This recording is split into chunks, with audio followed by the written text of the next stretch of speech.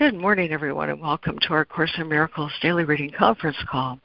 We read from the text of A Course in Miracles Original Edition, which is published by our dear friends of the Course in Miracles Society.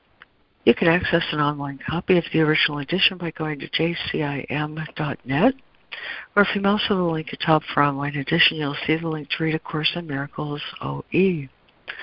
On that same drop-down, there's an option to subscribe to have both daily text reading and the lesson for the day sent to you from the Course in Miracles Society. My name is Lori Cameron. This call is Monday through Friday from about 9:15 to about 10:50 a.m. Eastern. And today we are continuing our reading of the Manual for Teachers with Section 8, How Can the Perception of Order of Difficulties Be Avoided? And Question 9. There it is. Are changes required in the life situation of God's teachers? We're also mindful of our lesson today, Lesson 347, which at the top of the hour, Fran will lead our reflection of.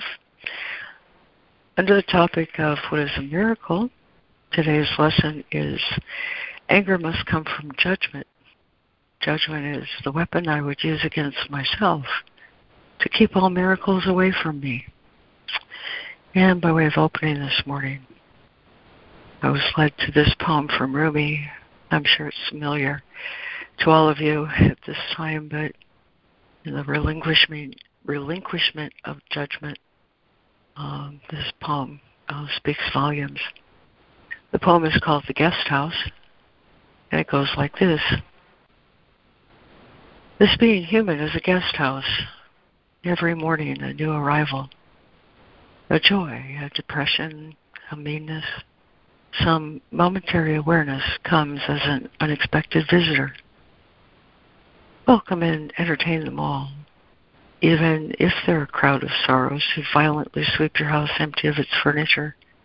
Still, treat each guest honorably. He may be clearing you out for some new delight. The dark thought, the shame, the malice, meet them at the door laughing and invite them in. Be grateful for whoever comes, because each has been sent as a guide from beyond. This being human is a guest house. Amen. Wow, that was so cool. Thank you, Lori. Yeah, that was good. Thank you. Yeah, amen. Thank you. It's a privilege to listen to those every morning, so thank you guys. And, okay, here's our reading list today. We have Fran, Robin Marie, Jessica, Donna, Harrison, and Lemoyne, and we're joined in listening this morning by Ida and Reverend Rita. And is there anyone whose name I missed or who would like to say good morning? Good morning, it's Chris. Hi, Chris. Listening this morning? Just listening. Okay. All right. Well, glad you're here. And so we'll take up again the Manual for Teachers. In Question 8, how can the perception of order of difficulties be avoided? The belief in order of difficulties is the basis for the world's perception. It rests on differences, on uneven background and shifting foreground, on unequal heights and diverse sizes, on varying degrees of darkness and light, and thousands of contrasts in which each thing seen competes with every other in order to be recognized. A larger object overshadows a smaller one. A brighter thing draws the attention from another with less intensity of appeal. And a more threatening idea, or one conceived of as more desirable by the world's standards, completely upsets the mental balance. What the body's eyes behold is only conflict. Look not to them for peace and understanding. And Frank. 8. How can the perception of order of difficulties be avoided? The belief in order of difficulties is the basis for the world's perception. It rests on differences, on uneven background and shifting foreground, on unequal heights and diverse sizes, on varying degrees of darkness and light, and thousands of contrasts in which each thing seen competes with every other in order to be recognized. A larger object overshadows a smaller one. A brighter thing draws the attention from another with less intensity of appeal. And a more threatening idea, or one conceived of as more desirable by the world's standards, completely upsets the mental balance. What the body's eyes behold is only conflict. Look not to them for peace and understanding. 2. Illusions are always illusions of differences. How could it be otherwise? By definition, an illusion is an attempt to make something real that is regarded as of major importance, but is recognized as being untrue. The mind, therefore, seeks to make it true out of its intensity of desire to have it for itself. Illusions are travesties of creation, attempts to bring truth to lies. Finding truth unacceptable, the mind revolts against truth and gives itself an illusion of victory. Finding health a burden, it retreats into feverish dreams, and in these dreams, the mind is separate, different from other minds, and with different interests of its own, and able to gratify its needs at the expense of others.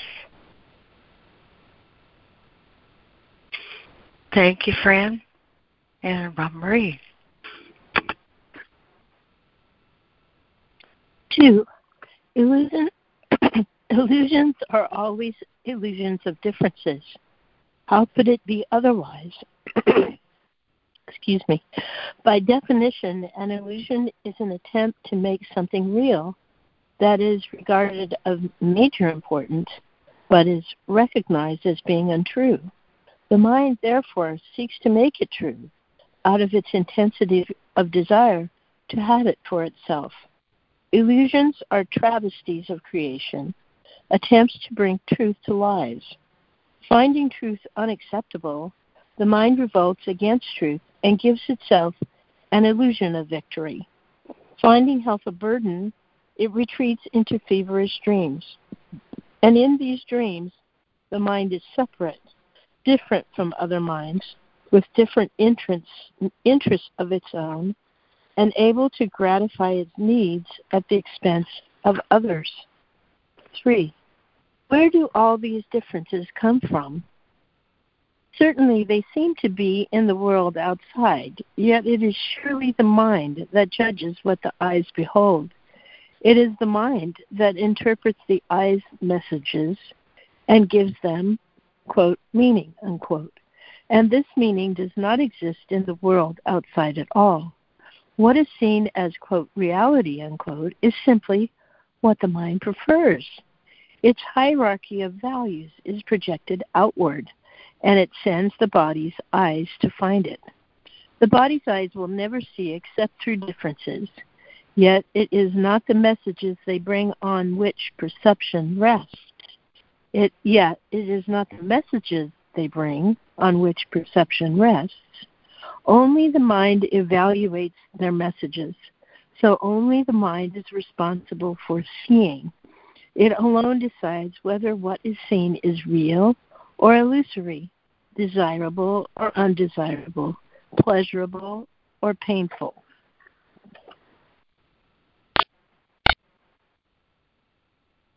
Thank you, Robin Marie. And Jessica. Thanks, Laurie. Paragraph 3. Where do all these differences come from? Certainly, they seem to be in the world outside. Yet it is surely the mind that judges what the eyes behold. It is the mind that interprets the eye's messages and gives them, quote, meaning. And this meaning does not exist in the world outside at all. What is seen as, quote, reality is simply what the mind prefers. Its hierarchy of values is projected outward, and it sends the body's eyes to find it. The body's eyes will never see except through differences. Yet it is not the messages they bring on which perception rests. Only the mind evaluates their messages, so only the mind is responsible for seeing. It alone decides whether what is seen is real or illusory, desirable or undesirable, pleasurable or painful. 4. It is in the sorting out and categorizing activities of the mind that errors in perception enter.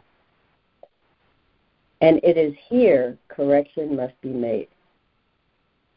The mind classifies what the body's eyes bring to it according to its preconceived values.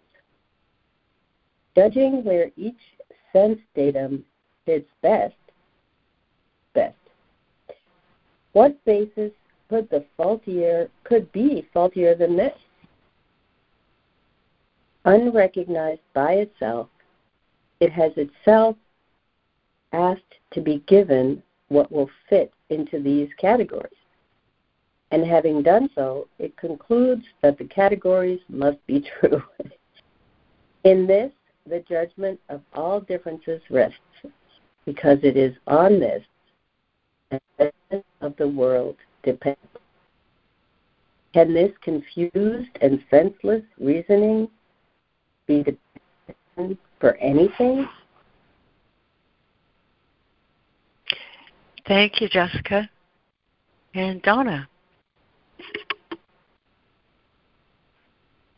4. It is the sorting out and categorizing activities of the mind that errors in perception enter, and it is here correction must be made. The mind classifies what the body's eyes bring to it according to its perceived values, judging where each sense datum fits best. What basis could be faultier than this?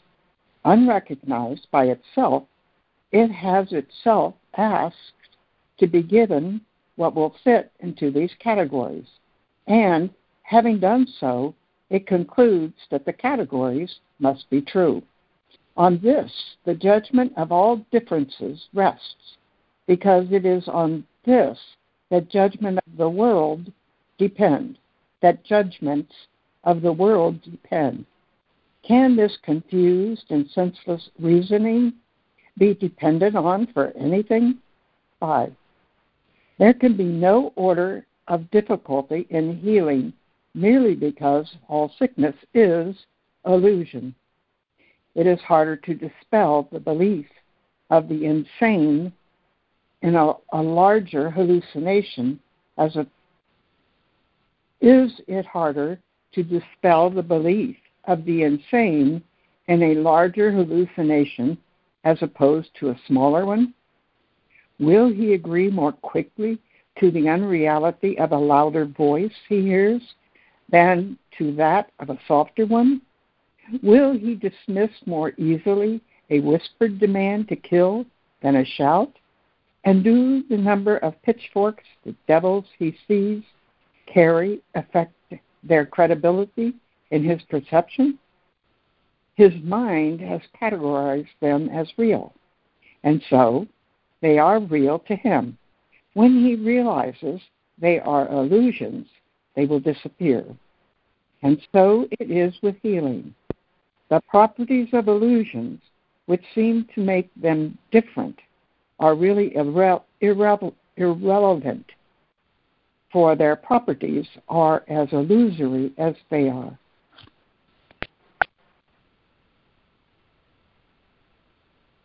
Thank you, Donna. And Harrison. 5. There can be no order of difficulty in healing merely because all sickness is illusion. It is harder to dispel the belief of the insane in a larger hallucination as opposed to a smaller one. Will he agree more quickly to the unreality of a louder voice he hears than to that of a softer one? Will he dismiss more easily a whispered demand to kill than a shout? And do the number of pitchforks the devil he sees carrying affect their credibility in his perception? His mind has categorized them as real, and so they are real to him. When he realizes they are all illusions, they will disappear. And so it is with healing. The properties of illusions, which seem to make them different, are really irrelevant, for their properties are as illusory as they are. 6. The body's eyes will continue to see differences, but the mind, which has let itself be healed, will no longer acknowledge them. There will be those who seem to be, quote-unquote, sicker than others, and the body's eyes will report their changed appearances as before. But the mind will put them all in one category. They are unreal. This is the gift of its teacher, the understanding that only two categories are meaningful in sorting out the messages the mind receives from what appears to be the outside world. And of these two, but one is real. Just as reality is wholly real, apart from size and shape and time and place, for differences cannot exist within it, so too are illusions without distinction. The one answer to sickness of any kind is healing. The one answer to all illusions is truth. Thank you, Harrison. And Lemoyne, if you'd like to read 6 and move right into question 9, please.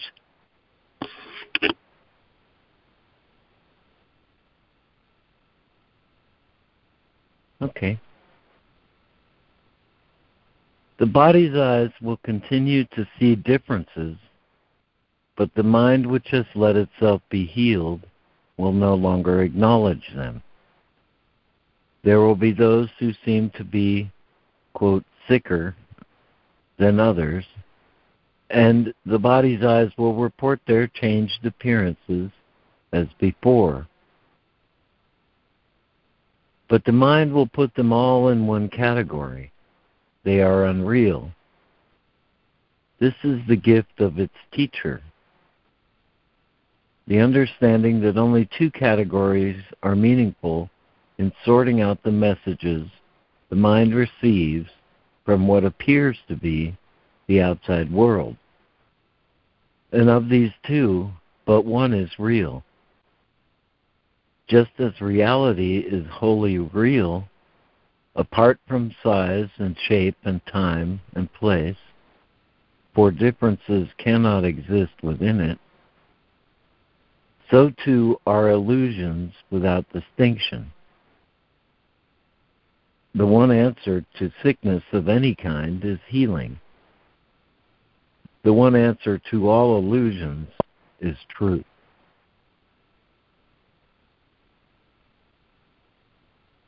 Okay, and section 9 of the manual. Excuse me. Okay. Are changes required in the life situation of God's teachers? Changes are required in the minds of God's teachers. This may or may not involve changes in the external situation. Remember that no one is where he is by accident, and chance plays no part in God's plan. It is most unlikely that changes in his attitudes would not be the first step in the newly made teacher of God's training. There is, however, no set pattern, since training is always highly individualized. There are those who are called upon to change their life situation almost immediately, but these are generally special cases. By far, the majority are given a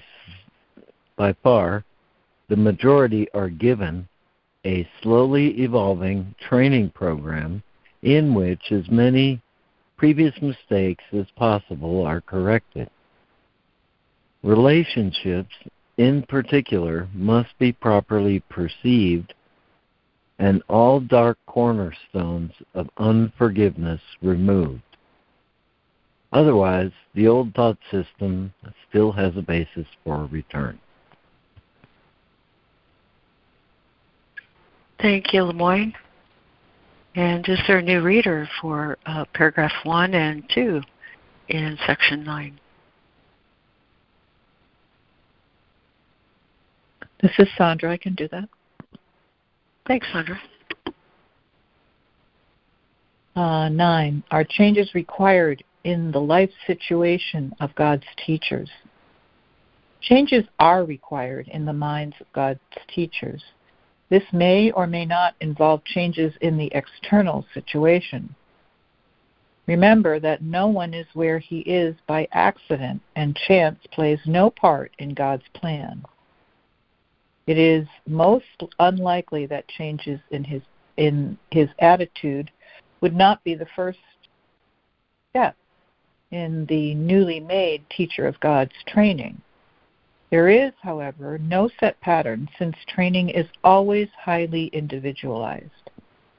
There are those who are called upon to change their life situation almost immediately, but these are generally special cases. By far, the majority are given a slowly evolving training program in which as many previous mistakes as possible are corrected. Relationships in particular must be properly perceived and all dark cornerstones of unforgiveness removed. Otherwise, the old thought system still has a basis for return. As a teacher of God advances in his training, he learns one lesson with increasing thoroughness. He does not make his own decisions. He asks his teacher for his answer, and it is this he follows as his guide for action. This becomes easier and easier as the teacher of God learns to give up his own judgment. The giving up of judgment, the obvious prerequisite for hearing God's voice, is usually a fairly slow process, not because it is difficult, but because it is apt to be perceived as personally insulting. The world's training is directed towards achieving a goal in direct opposition to that of our curriculum. The world trains for reliance on one's judgment as the criteria for maturity and strength. Our curriculum trains for the relinquishment of judgment as the necessary condition of salvation. Thank you, Sandra. And would there be one more new reader to finish with this second paragraph in section 9?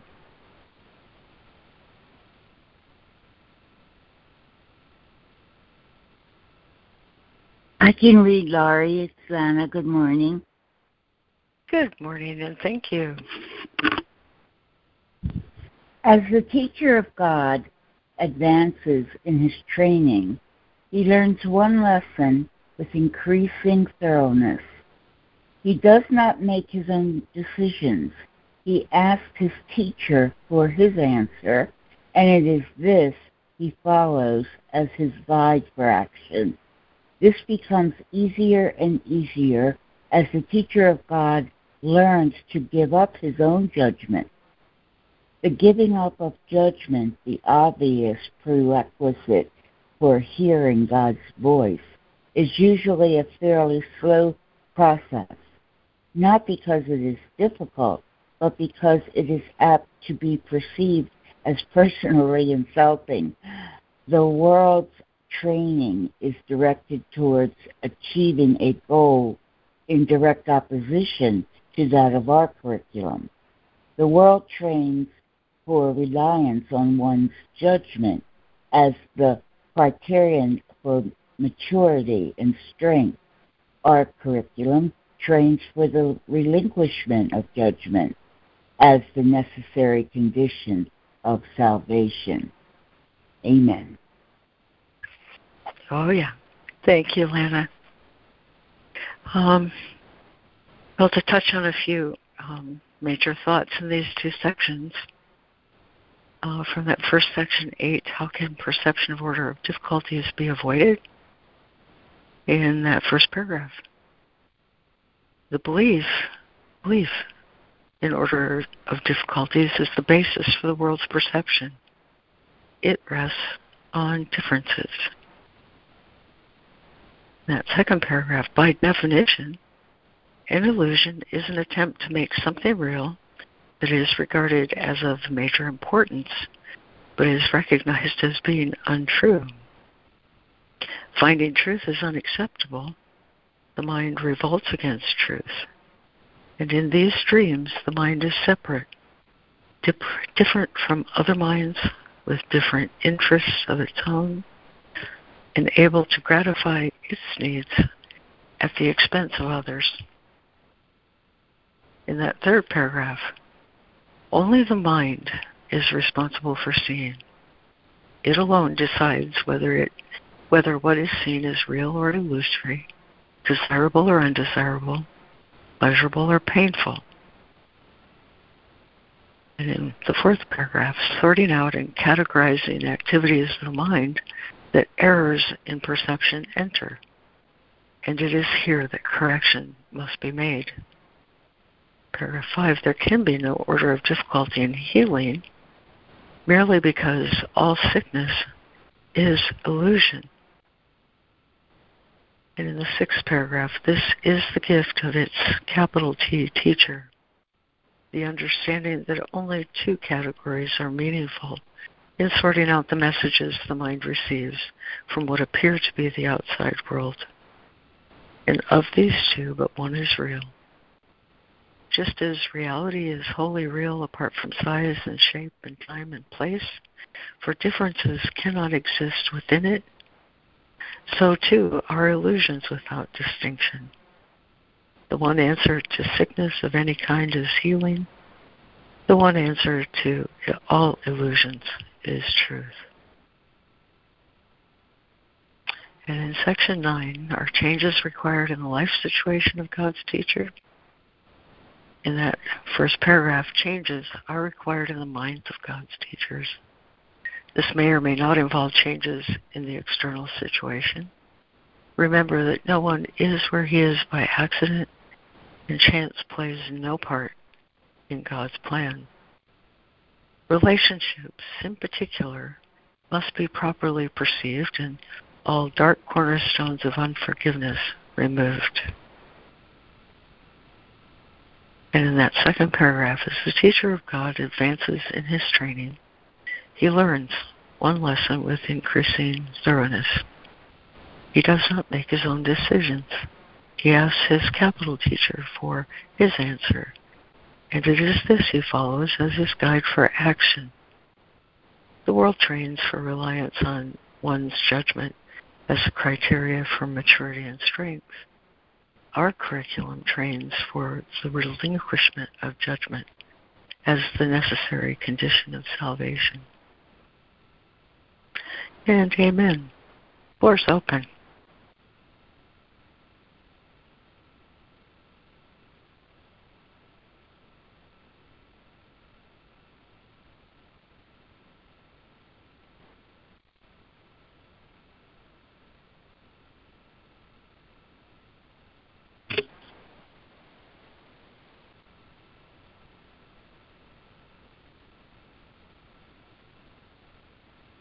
This is Donna, just when I thought I was getting someplace.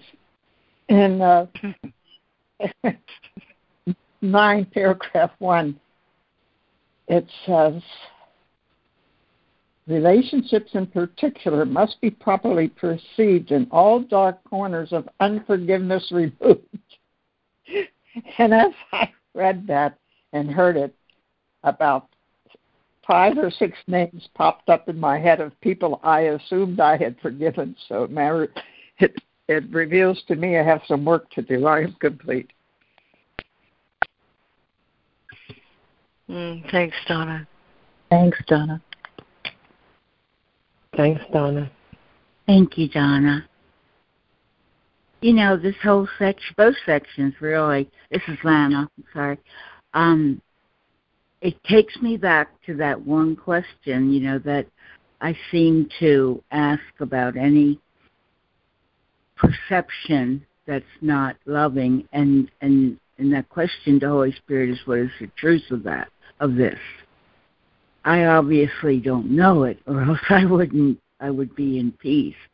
So when I asked what is the truth of this, at the same time I'm letting go of all my past ideas. I'm leaving an open space for truth to have a place to enter my mind, and it's not always most of the time it's not immediate. You know, I'll go about my day and I'll hear something or read something, or a thought will just pop into my mind that either answers the question or makes the question meaningless, because I've had an experience of what the truth was. So that discernment between what's real and what's not, I can't depend on my thinking mind. Because I'm usually wrong, but I can depend on Holy Spirit to show me the truth if I'm willing to step aside and let that truth be received. And, you know, sometimes I'm successful, sometimes I'm not. But I know that at least it can't be found by the thought system that asks the question in the first place. So it's just a waste of my time, and I go nowhere. So anyhow, I'm complete. Thank you for listening. Thank you, Lana. Yeah, thank you, Lana.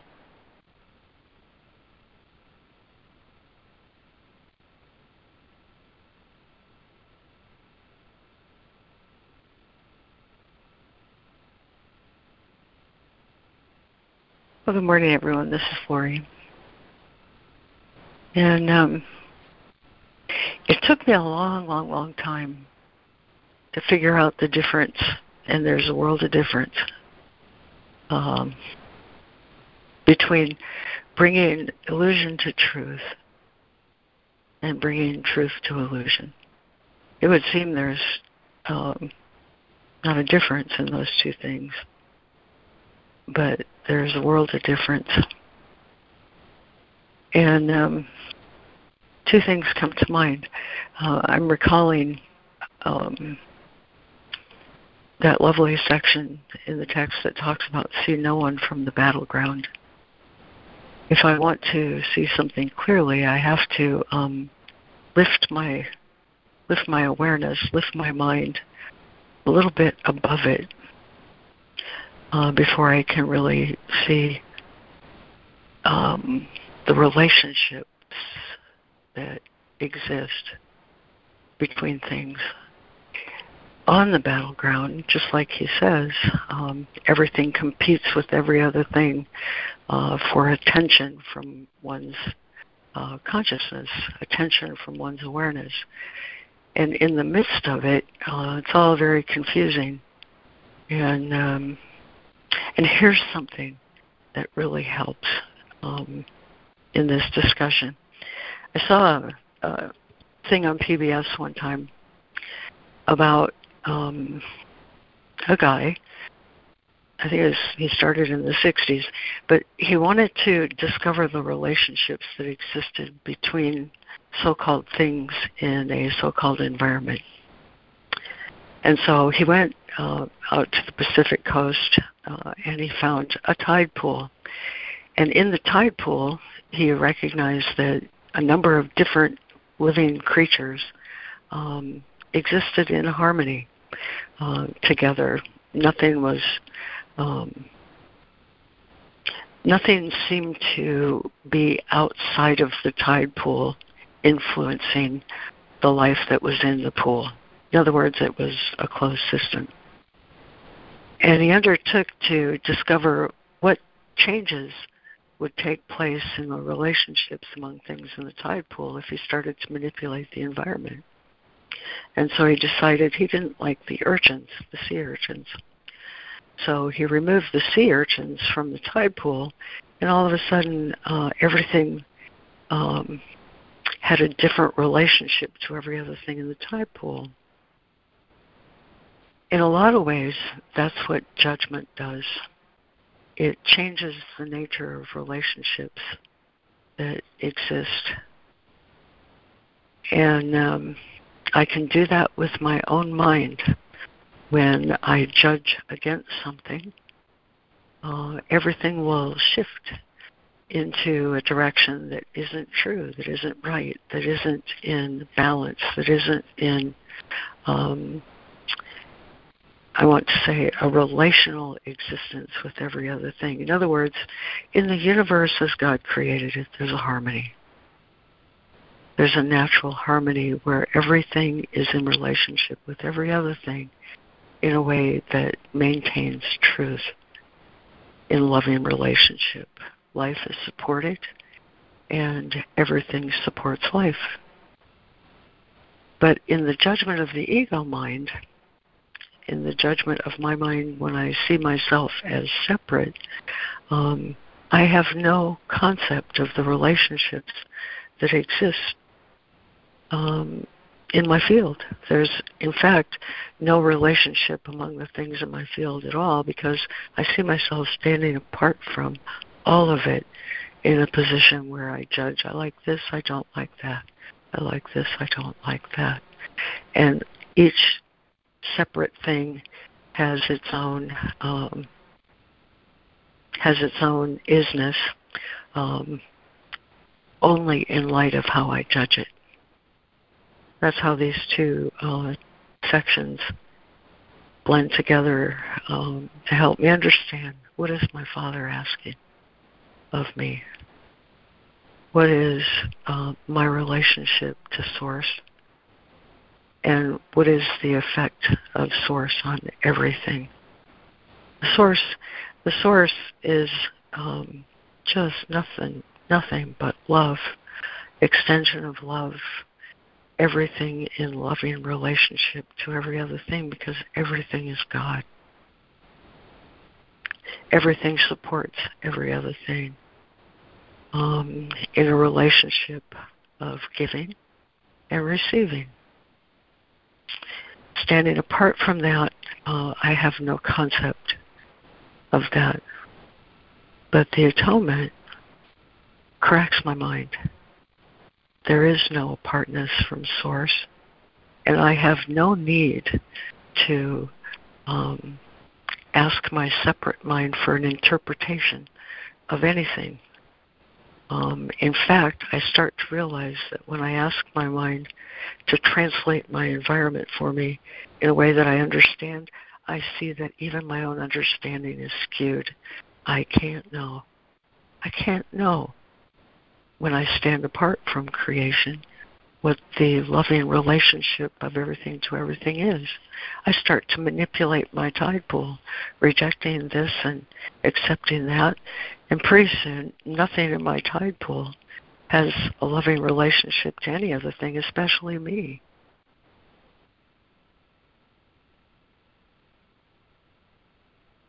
I thought I was the decider.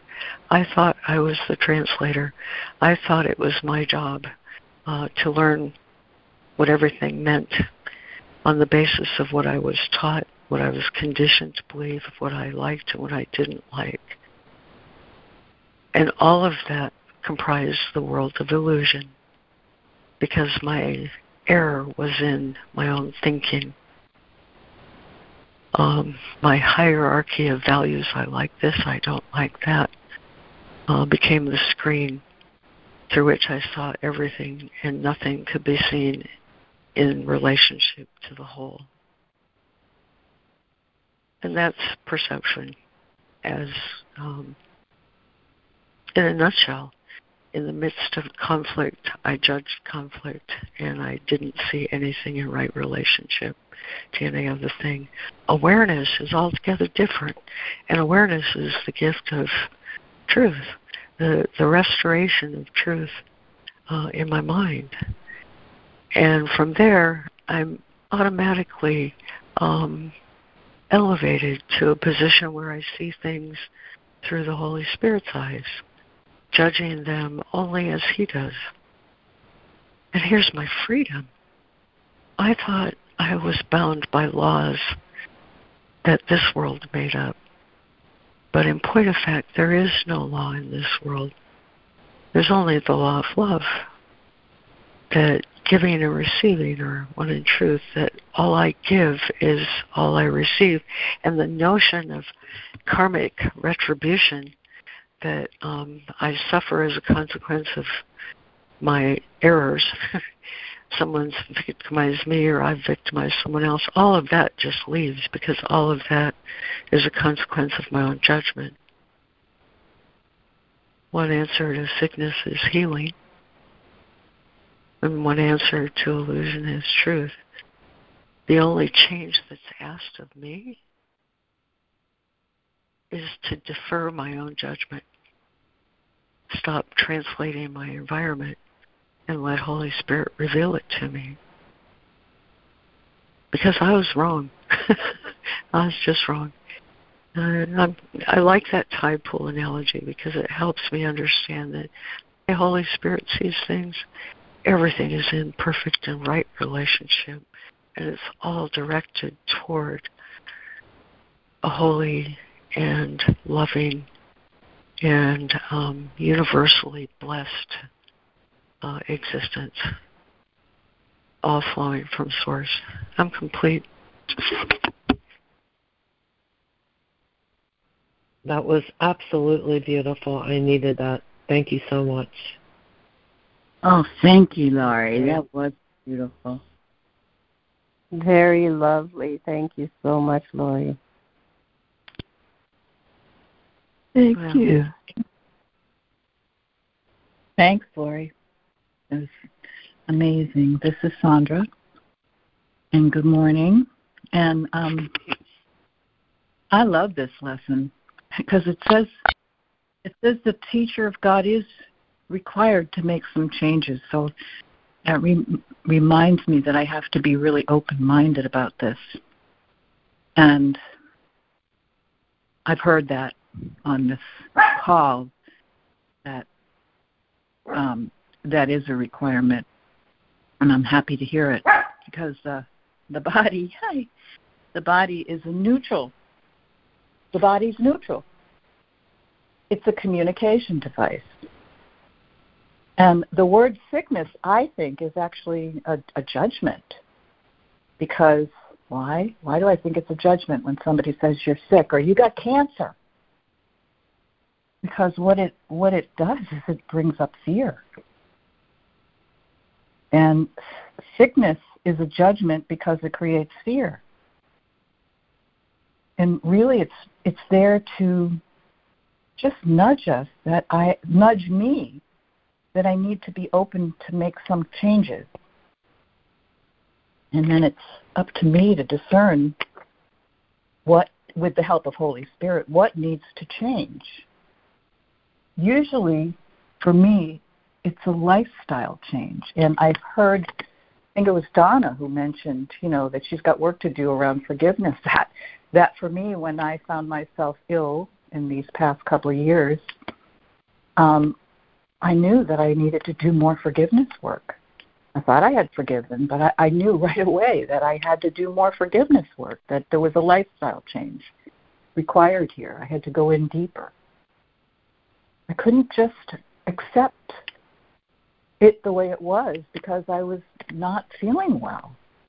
And what's the point of even being here if I'm feeling lousy and I don't even want to be here, and all that's going on is that I feel sick and I'm depressed and, I don't want to be here anymore. And that's exactly what happened. Nothing was working, and I got depressed, and there was parts of me that didn't want to be here anymore, and until I could figure, well, no, you do want to be here. You just need to make a little adjustment, which is to do that forgiveness work. I've had to keep adjusting the way I eat, try to work through, because the sickness itself is not a sentence. It's an opportunity. It's not a jail sentence. It's an opportunity to make those changes that are required, and myself with the Holy Spirit, because we're co-creating this. I'm co-creating this. I have a part to play in this. I'm not a victim. So it's just up to me to discern, not to judge, but to discern with the help of Holy Spirit, what is it that I need to change in order to create health in my body. And it's a process. It's not a quick fix. I'd love to go to Big Pharma and say, give me a pill, please. I want to be better. No, it doesn't work that way. It's a process. And I'm so grateful. I'm just so grateful that God has given me a way out. I don't have to buy into this crap of fear and doctors who try to frighten me. When I had a cancer diagnosis and I said, no, I don't want to do chemotherapy and radiation, there were nurses who were calling me and say, you got to do, they were trying. And I said, please, I know you're doing your job, and I appreciate that, but please don't try to frighten me. I'm going to heal this with the help of God. And I don't appreciate you trying to frighten me. So that's the story for me. I'm complete. Oh, thank you, Sandra. Oh, thank you, Sandra. Powerful witness. Let's see. Can we turn to Fran? Let's take our holy interlude this morning on miracles.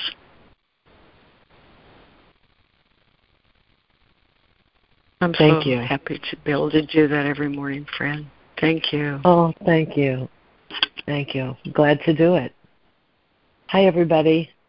We are in the second part of the workbook, and the theme we're on is What is a Miracle? And today's lesson is lesson 347. Anger must come from judgment. Judgment is the weapon I would use against myself to keep all miracles away from me. And I'll read something. What is a miracle? Can find it. There it is. A miracle is a correction. It does not create nor really change at all. It merely looks on devastation and reminds the mind that what it sees is false. Forgiveness is the home of miracles. The eyes of Christ deliver them to all they look upon, in mercy and in love. Perception stands corrected in his sight, and what was meant to curse has come to bless. Each lily of forgiveness offers all the world the silent miracle of love, and each is laid before the Word of God upon the universal altar to Creator and creation in the light of perfect purity and endless joy. Miracles fall like drops of healing rain from heaven on a dry and dusty world, where starved and thirsty creatures come to die. Now they have water. Now the world is green, and everywhere the signs of life spring up to show that what is born can never die.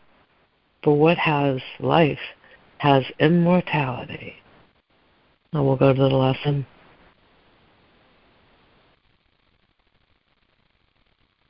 Lesson 347. Anger must come from judgment. Judgment is the weapon I would use against myself to keep all miracles away from me. Father, I want what goes against my will and do not want what is my will to have. Straighten my mind, my Father. It is sick, but you have offered freedom, and I choose to claim your gift today. And so I give all judgment to the one you gave to me to judge for me. He sees what I behold, and yet he knows the truth. He looks on pain, and yet he understands it is not real. And in his understanding, it is healed. He gives the miracles my dreams would hide from my awareness. Let him judge today. I do not know my will, but he is sure it is your own, and he will speak for me and call your miracle to come to me. Listen today.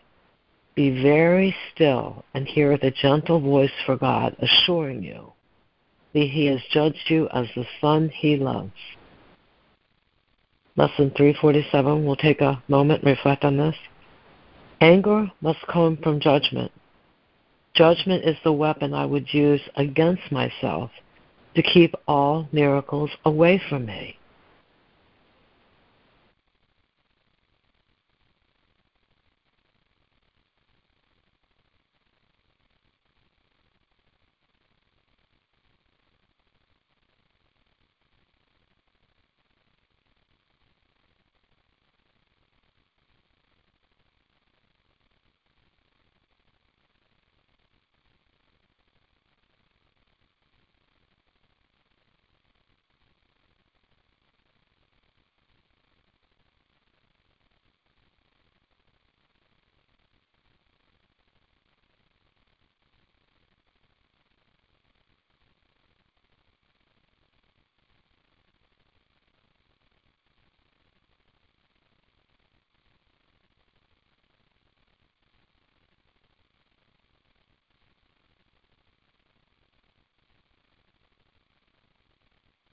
Listen today.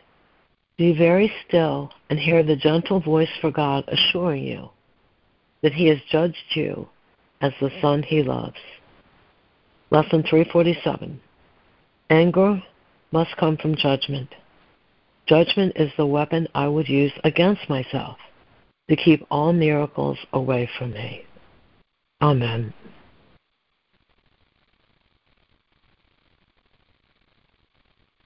Amen. Thank you, Fran. Thank you, Fran. Thank you, Fran.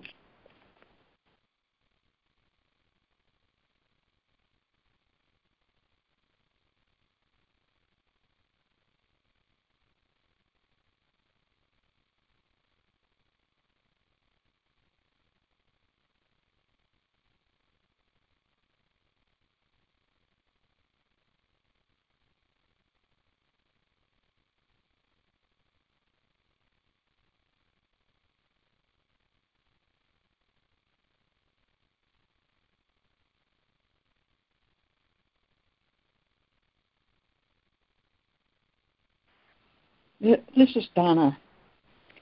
I was thinking about judgment before I made the call. And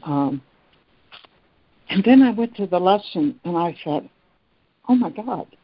Because I was thinking about getting angry and about having to catch myself with judgment. And I thought, gee, I must have got this.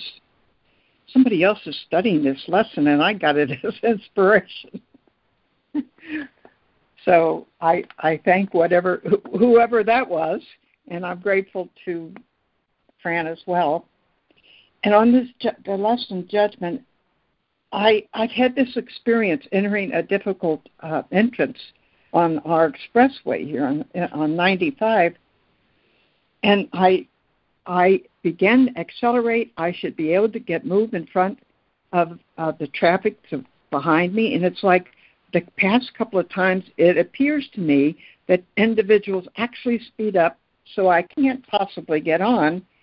And then when the brake comes after a person passes me, the guy behind me pulls out in front of me, so I end up having to stop cold turkey right on the freeway because I can't get on. But instantly I'd gotten angry. I'd passed judgment on the drivers behind me. But the beautiful thing is I caught it and began to see them as Christ. That's my new prayer now. I am Christ, they are Christ, and we're jointly participating in the good of God. So it's just mind-blowing how living these words are in this book. And then when we did 8, I think, this is overwhelming. There's just too much for me to even comprehend here. And it seemed to be overwhelming. There's so much incredibly spiritually enlightening information, but who can grab it? But listening to the reading and after the reading, and then seeing my salvation in 9. And so we only have 2 ways of seeing, so I'm glad that much. And one way is the dream world, and it's made of illusions of what seemed to be. And it teaches us a hierarchy of values to continue the separation's existence. And then I got justification here because I remember I was delivered by this line in this paragraph 1 of 9. Remember that no one is where he is by accident. And I thought, thank God for that. Because the next thing is I would have been judging myself. So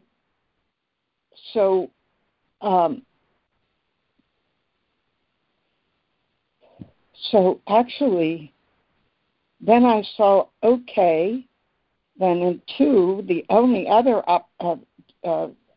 way is our authentic hierarchy of values are ever present. And because I'm not where I'm not supposed to be, but I am where I actually am supposed to be, they are being revealed by every step I take moment to moment. And then the other wonderful light I got was that I don't have to get all bent out of shape here, because it says in paragraph 2 of 9 that I do not have to make my own decisions, that I can ask the teacher for his answers, and it is this that I can follow for my steps. So, because he will guide that action. So I'm so grateful, and I'm so grateful to everyone. I am complete.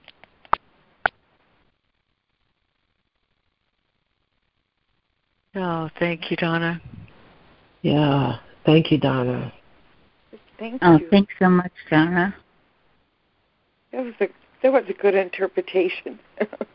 Hi, everybody. It's Jude. I just love this. This is one of my favorite parts, and I'll tell you why. Because there's a line in the text somewhere that says to give a wink and a nod to God, and that's seeing through Christ's eyes. That love sees everything as itself, and the nod, the NOD, it's a reminder to me, had been a tool of practice that I used. NOD, no order of difficulties in miracles, no order of differences in miracles. No, and that any perception that my body's eye sees, they're all different. Every perception is a perception of differences. So perception deceives, and that the mind conceives of its meaning or its value. And what is judgment? But the mind's evaluation. It values what the body's eyes see. So it's not my body's eyes seeing what it sees. That's all beautiful, and without judgment, it merely is what it is. It's all wonderful and beautiful and a mystery. What is it I'm looking at today? It's always changing. It's always different. It's a miracle. Everything I see is a miracle. But it's in my mind's evaluating it. And I love the way in 8 it goes into this, that I'm going to evaluate it and slice and dice something out of the totality of it. I'm going to make something out of a part of it that I don't like or I prefer. So I don't like it or I like it. I prefer it or I don't want it, and or I resist it and I'm going to avoid it, or I'm going to want to change it. And its intensity of desire to have it for myself. Okay, here I go. One of my favorite lines from the Course is that judgment is ruled by the unstable scales of desire. So I'm my personal interpretation, my personal evaluation of what my body's eye sees is where I get into the errors of perception. Where does it say that? The body's eyes will never see except through differences. It's not the messages. It's not what I see on which perception rests. Only the mind evaluating it, and only the mind is responsible. So I'm responsible for how my mind's interpreting and judging and evaluating. And what is seen as real or desirable or undesirable, pleasurable or painful. So that talks about the sorting out, and that's where correction must be made. According to my preconceived, what are my preconceptions about what I'm looking at? Oh, this garden isn't looking good today. It looks dried and it looks like it needs fertilizer. Well, that's all well and good. But when judgment is an evaluation of extending love and kindness and goodness, that's one thing. But when it judges and evaluates in order to reject it and to criticize it and condemn it, that's where my peace is disturbed and where I get into difficulties. That the Holy Spirit always teaches me that differences do not matter. It's only what my perception of it brings forth from my heart. Does it bring forth fear from my heart, or does it bring forth love from my heart? So, not evaluating degrees. Degrees, I think, are an important point that it talks about. More or less, the degrees of more or less, which is a tool for evaluation and comparison that the ego's thinking makes. But reality is whole, and it cannot be judged whatsoever, because the mind that sees through the body's eyes is incapable of seeing the totality, the wholeness of it, and changes the changeability, the variability, the unstableness of appearances in a temporal world that seem to cause me to feel as though I'm changing all the time, I'm varying, I'm unstable, is where I separate myself from the ego's thinking in order to how do I put this simply, that continually, consistently going and relinquishing my evaluation or opinion of things and asking the Holy Spirit, how would you have me see this? How would you have me look upon this? Restores my changing variable perceptions into one constant, changeless state of mind, and that's the purification of perception in an undoing of perception and being able to be with and see everything as myself. That it's one stable, immortal, changeless self is apparent to me in the vision that I see through Christ, the Christ consciousness of itself. That there is a very stable underlying reality to everything that appears to be changing, everything that appears to be variable, everything that appears to be unstable, and in time and in space. And that's when I truly can stay in the unshakableness of being one with everything. So the relinquishment of judgment is the necessary condition for the salvation of my belief in that I am a changing, mortal, I'm a changeless, stable, unchangeable, unalterable, perfect, peaceful, loving, happy, in right relationship with everything. That nothing has dominion over my hold on who and what I am. That the world moves through me and with me, and I'm not in against it or in opposition to it. So that's where I'm coming from today. My mind is healed, and it's only mind that's healed. The outer appearances of differences really don't matter. Recognize what doesn't matter, so I can be restored to the changelessness of the oneness of my mind that sees everything as itself. One pure perception.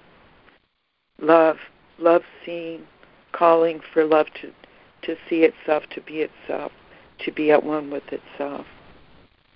The gentleness is restored. Amen. I'm complete. Long enough. The end. Thank you, Judy. Thanks, Judy. Thank you. Thank you.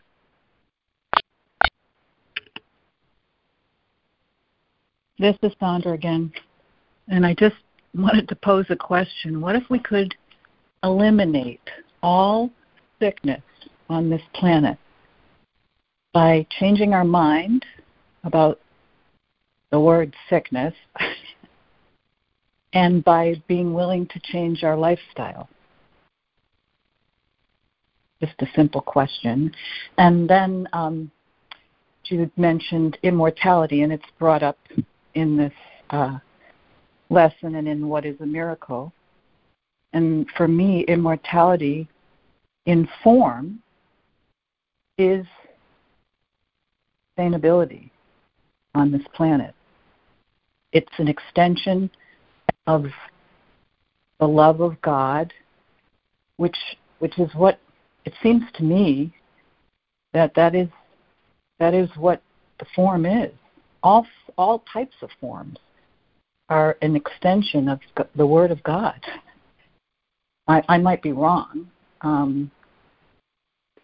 but my only way of knowing that is to having the experience of manifesting in this world myself and manifesting in the name of God which was, at first I was manifesting in the name of Sandra, and I ran up against so many blocks which were causing so much stress that I had to then use that as an opportunity to return back to God so that I could complete the project. And I did it. And I completed the project with God's help and through God and with God.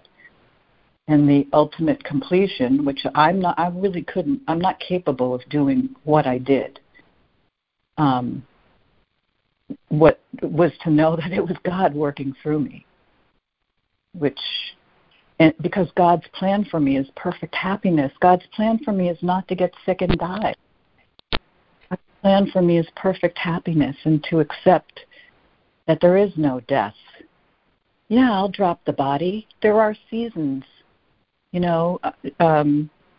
Immortality and sustainability, how it looks on this planet is there's seasons.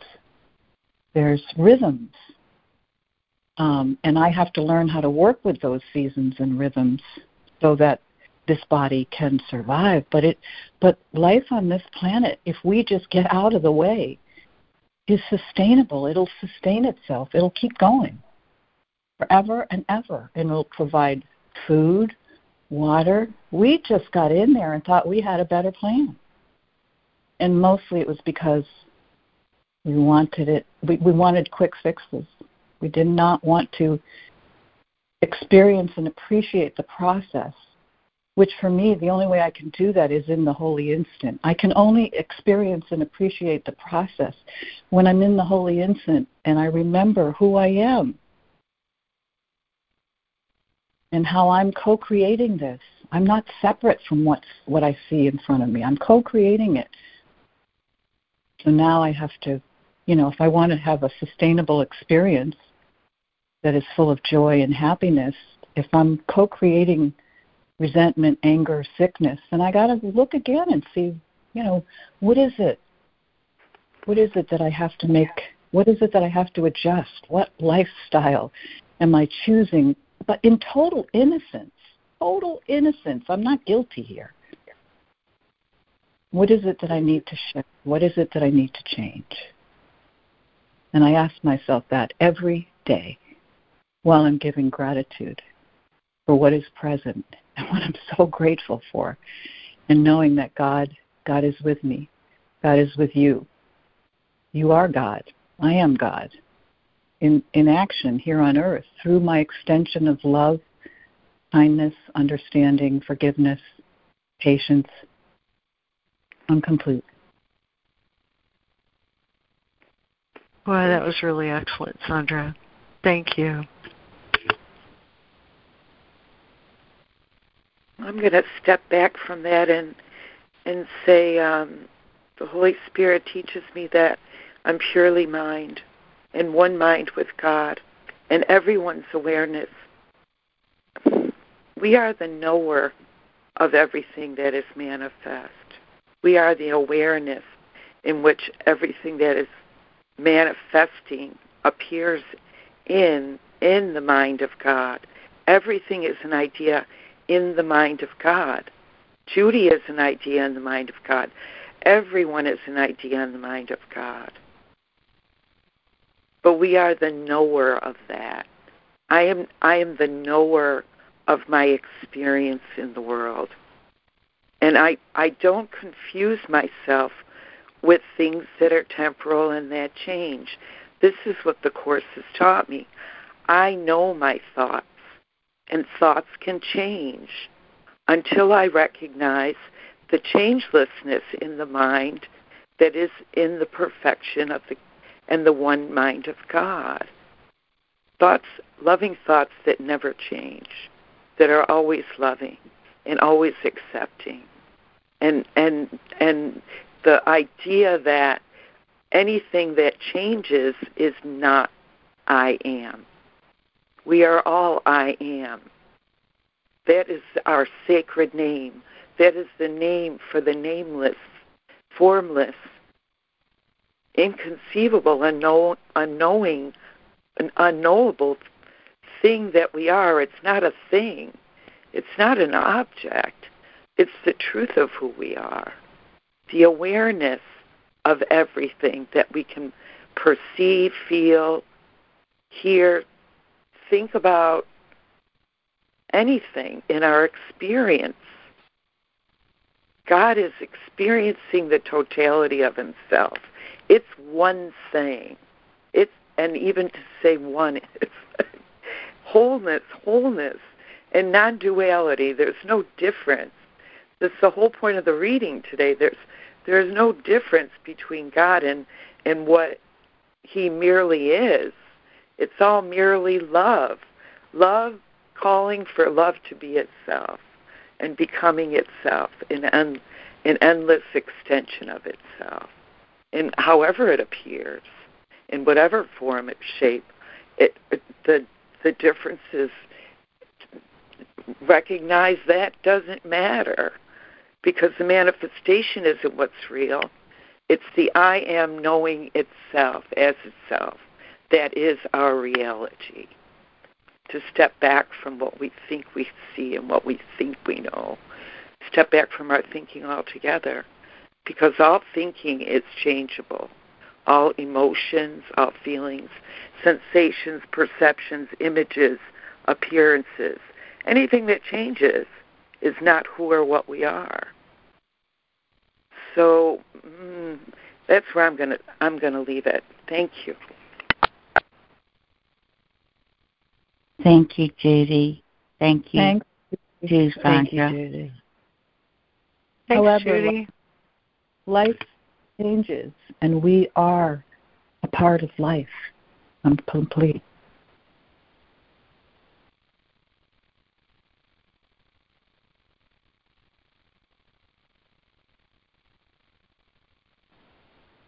Thanks, Sandra.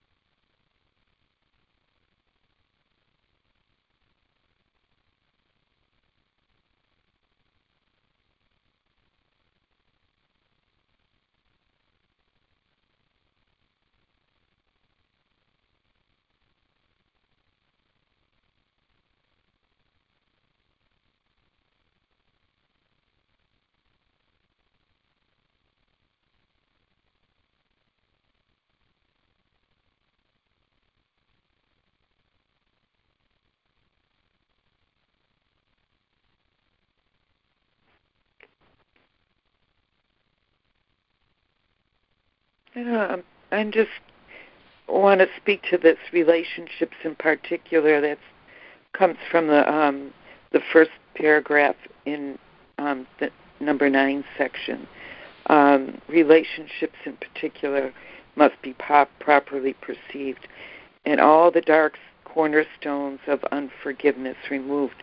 And what is unforgiveness except a judgment and seeing something as sinful? Now, what does sinful mean? To me, sinful means that I have a mistaken sense of self-appraisal. I'm perceiving myself as a body within a body, as a separate mind and a separate body, and there's an inside me and there's an outside world, and that I need to fix or change this mistaken sense of self-appraisal and improve upon it or fix it and improve upon the world, and as an extension of that illusory sense of self and its relationship to the world, and fix and change the world so it better suits or makes me more comfortable in my illusory self. And the text specifically speaks of this, making myself uncomfortable by inappropriate means. It's not about changing the dream, and it's not about changing the world. It's about changing my perception of who and what I know I am, coming to the knowledge of the reality of who and what I am, because that self is perfect, and it doesn't need to be perfected or changed whatsoever in any way. And it doesn't need to adjust itself to its reality, because its reality is that it is everything, in everything, omnipotent, omnipresent, and omniscient. It knows everything as itself. And the power that it is the love that it is. And that's the changelessness truth of what and who we are. That I am omnipotent love. I am omnipresent, ever already here love. And I am all-knowing love. So try that on for size. The end.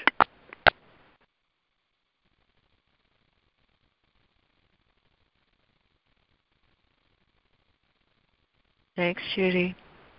Thank you, Judy. Thanks, Jude.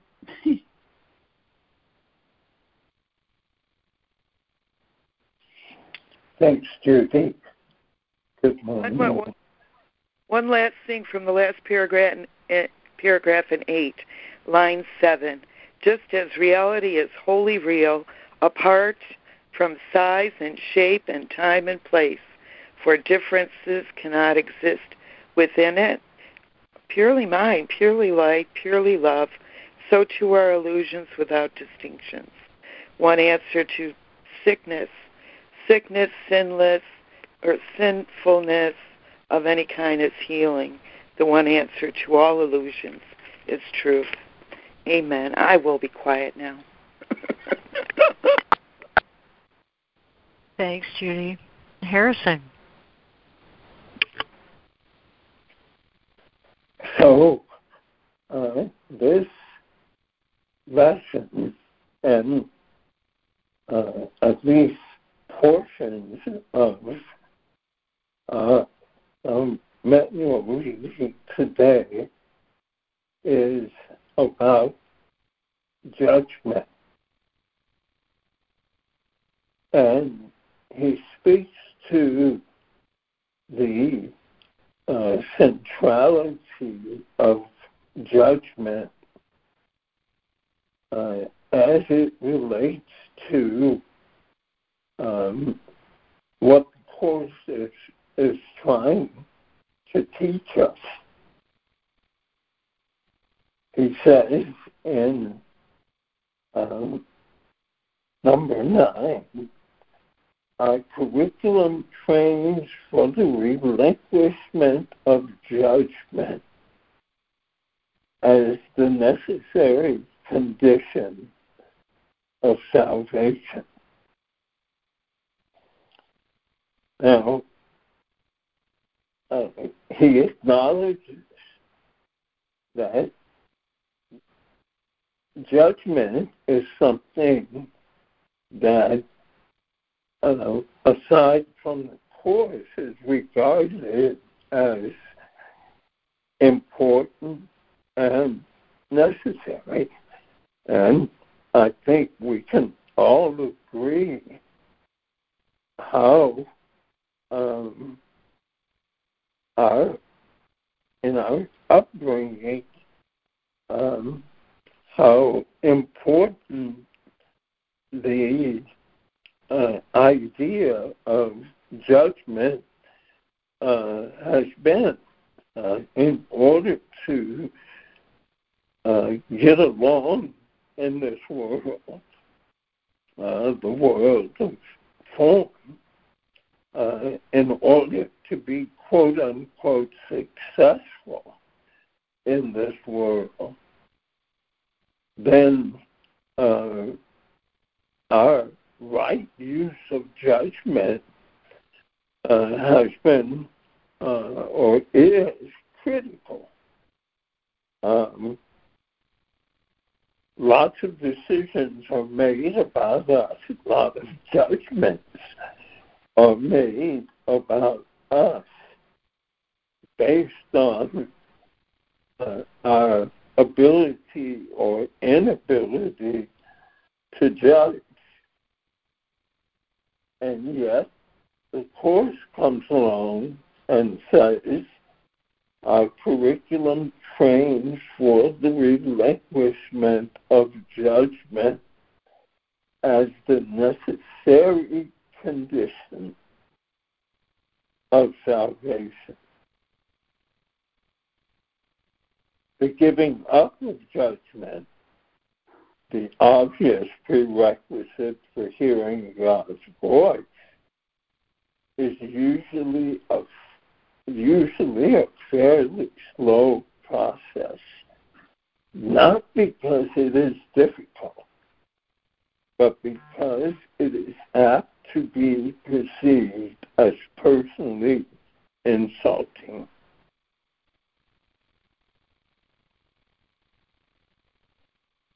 So why is the relinquishment of judgment so important? I believe that it's important because I'm not really good at it. I don't know how to judge because my judgment is based on what the world has taught me and what the world is showing me. It's based on the idea that my perceptions are my reality, are the only reality. And it's my perceptions are the basis of my judgments. So it's a faulty base. It's an unreal base on which I base my judgments. And that's why my judgments are illusory. That's why my judgments are inaccurate. My judgments of my brothers and sisters, my judgments of the world is all based on illusion. It's all based on something that isn't true.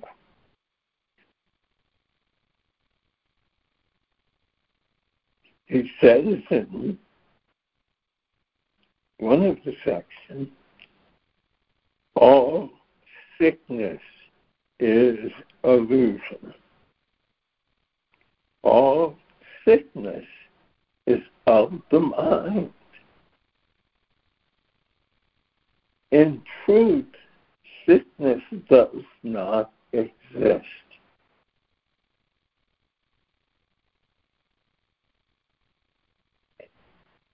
And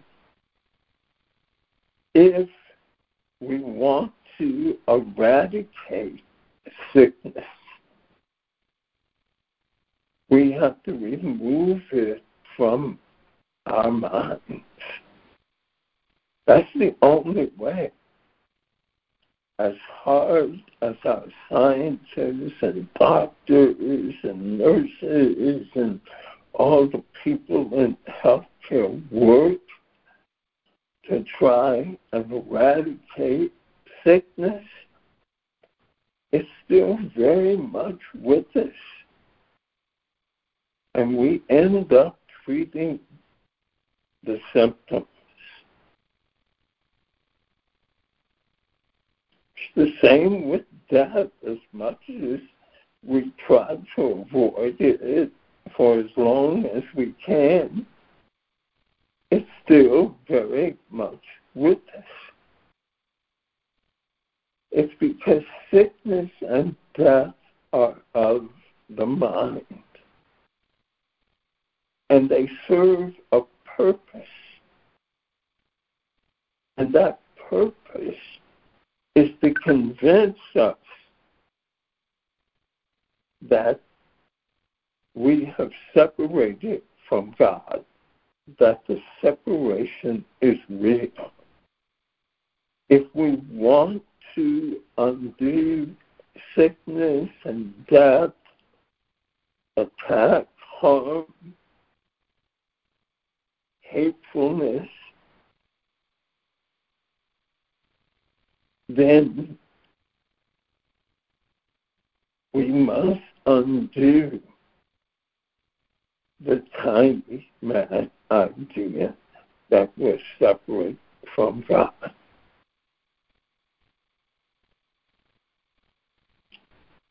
It really is that simple.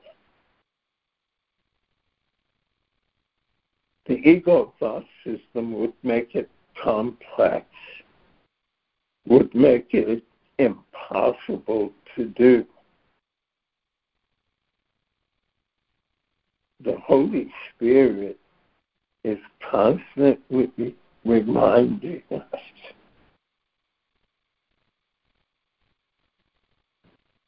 And he says in today's lesson, anger must come from judgment. Judgment is the weapon I would use against myself to keep the miracle away from me. I convince myself that I don't deserve the miracle. I don't deserve salvation. Why? Because of all the things I've done as a body. That's judgment. That all stems from judgment. A weapon that I would use against myself.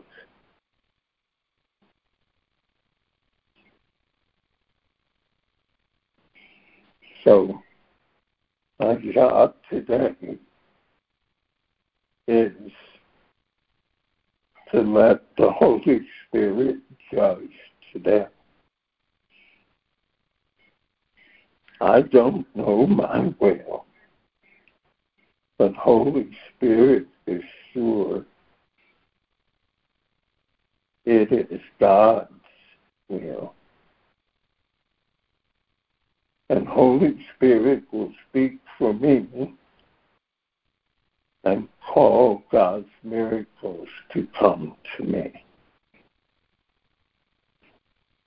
All I have to do is ask for the Holy Spirit's help.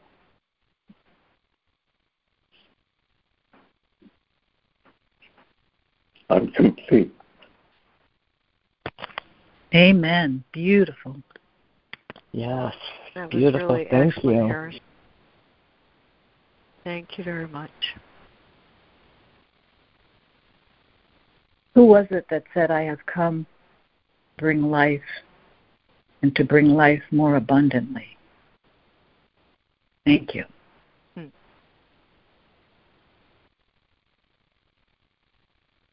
Thank you, Sandra.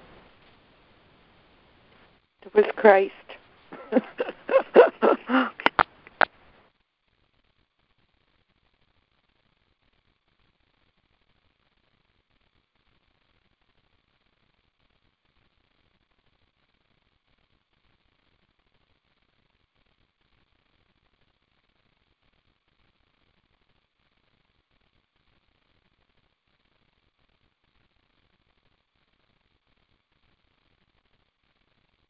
Now, a minute or so left. Anyone?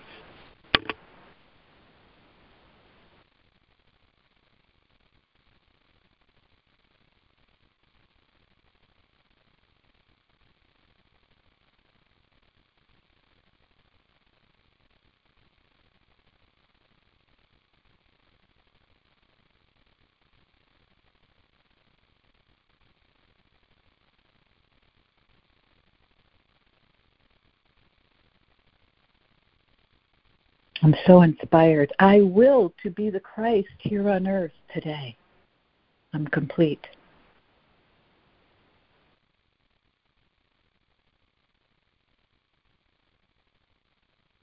You are inspired. Thank you, Sandra. Thank you, Sandra. You are the Christ.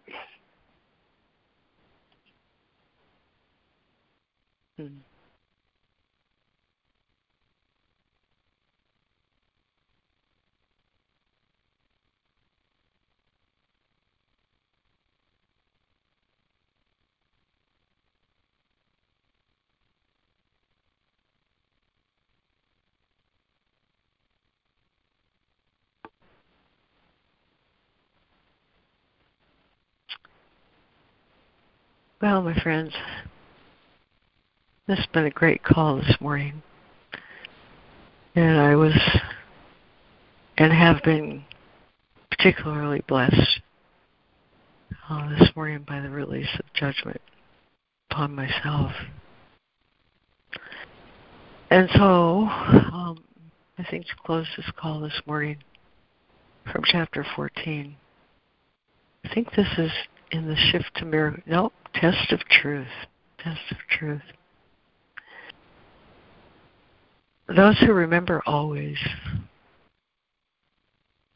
I can do that. Remember always that they know nothing, but who have become willing to learn everything will learn it. But whenever they trust themselves, they will not learn, for they have destroyed their motivation for learning by thinking they already know. Think not you understand anything until you pass the test of perfect peace. For peace and understanding go together and never can be found alone. Each brings the other with it, for it is the law of God that they be not separate. They are cause and effect, each to the other, so where one is absent, the other cannot be. If you want peace, you must abandon the teacher of attack. The teacher of peace will never abandon you. You can desert him, but he will never reciprocate, for his faith in you is his understanding. It is as firm as is his faith in his Creator, and he knows that faith in his Creator must encompass faith in his creation. In this consistency lies his holiness, which he cannot abandon, for it is not his will to do so. With your perfection ever in his sight, he gives the gift of peace to everyone who perceives the need for peace and who would have it. Make way for peace, and it will come, for understanding is in you, and from it, peace must come.